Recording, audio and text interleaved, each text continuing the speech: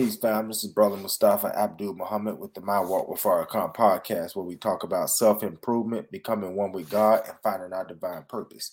On this episode of the podcast, what I would like to talk about is a continuation of what I started as an introductory video of the theology of the black man is God.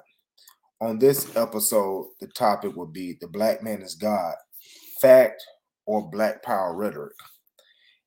Are we speaking actual facts when we say the black man is God?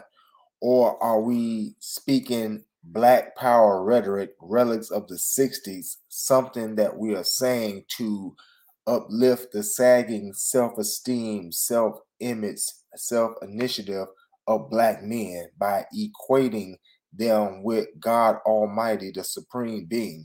Is this just a mind game that we are selling to black men who may otherwise not feel mighty or empowered? So the black man is God. Is this fact or is this black power rhetoric? In the moments in time that we have together, we will just explore and put on the table a few facts, express what it is that we're saying when we say the black man is God, and let the chips fall where they may.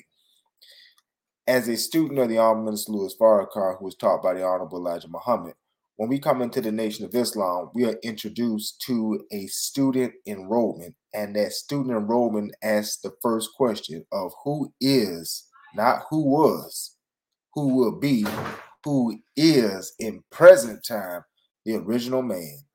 And the answer is given as the original man is the Asiatic black man, the maker, the owner, the cream of the planet Earth, the God of the universe. And in this answer to student enrollment, to those who enroll in the Nation of Islam, we are introduced to the concept of the black man being God. And later on, throughout the teachings of the Honorable Elijah Muhammad, he has taught over and over and over that the black man is God.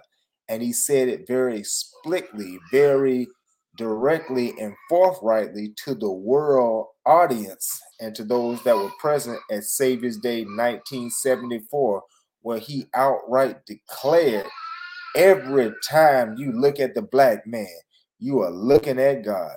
I'm going to say that one more time. The Honorable Elijah Muhammad told us at Savior's Day 1974, every time you look at the black man, you are looking at God. Again, I ask, is this fact or is this black power rhetoric of the 60s and the 70s used to uplift the sagging self-esteem, poor self-image, and poor sagging self-initiative of black men? When we say such a bold, what can be considered an outrageous statement like that, and some religions will say even blasphemous and polytheistic or an Islam shirk type of a statement, what are we really saying? What are we getting at? We are trying to point out to you the inherent divinity and power within the black man, because we are speaking to a black audience, but within the human being himself, that there is a divine and God part and nature of ourselves, that we have the potential to be great and greater than we can even imagine.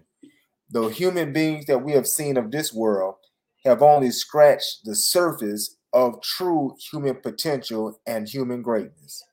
Some scientists have said, and there's debate about this, but some scientists have suggested that we only use less than 10% of our total brain potential or mind powers. Some have lowered it as low as 5%, 3%, and so on. As I said, there's a great raging debate on whether that is facts or what number percentage it actually is. But I think we could all agree that we have not seen human beings of this world use the full capacity of their human potential and their mind powers. Whether we say 10% or 5%, 3%, nobody's living up to the full greatness that God has put in us.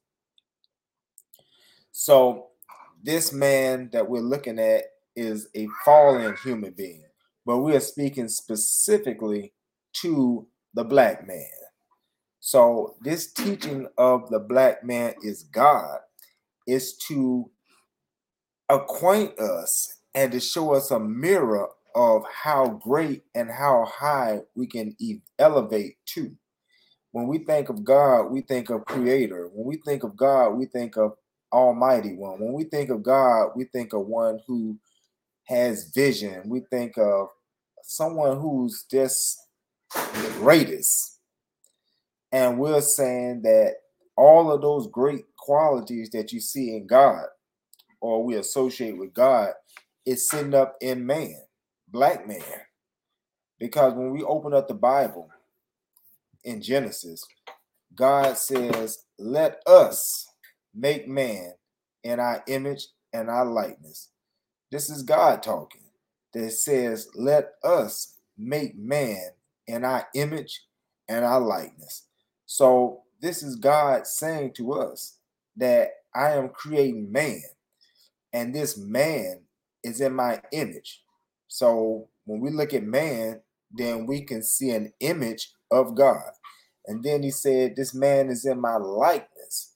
So as you see me, this man is like myself in his full potentiality, in his full growth and development. But man has fallen, and the black man has certainly fallen. But even in the fall of man, we see sparks of greatness.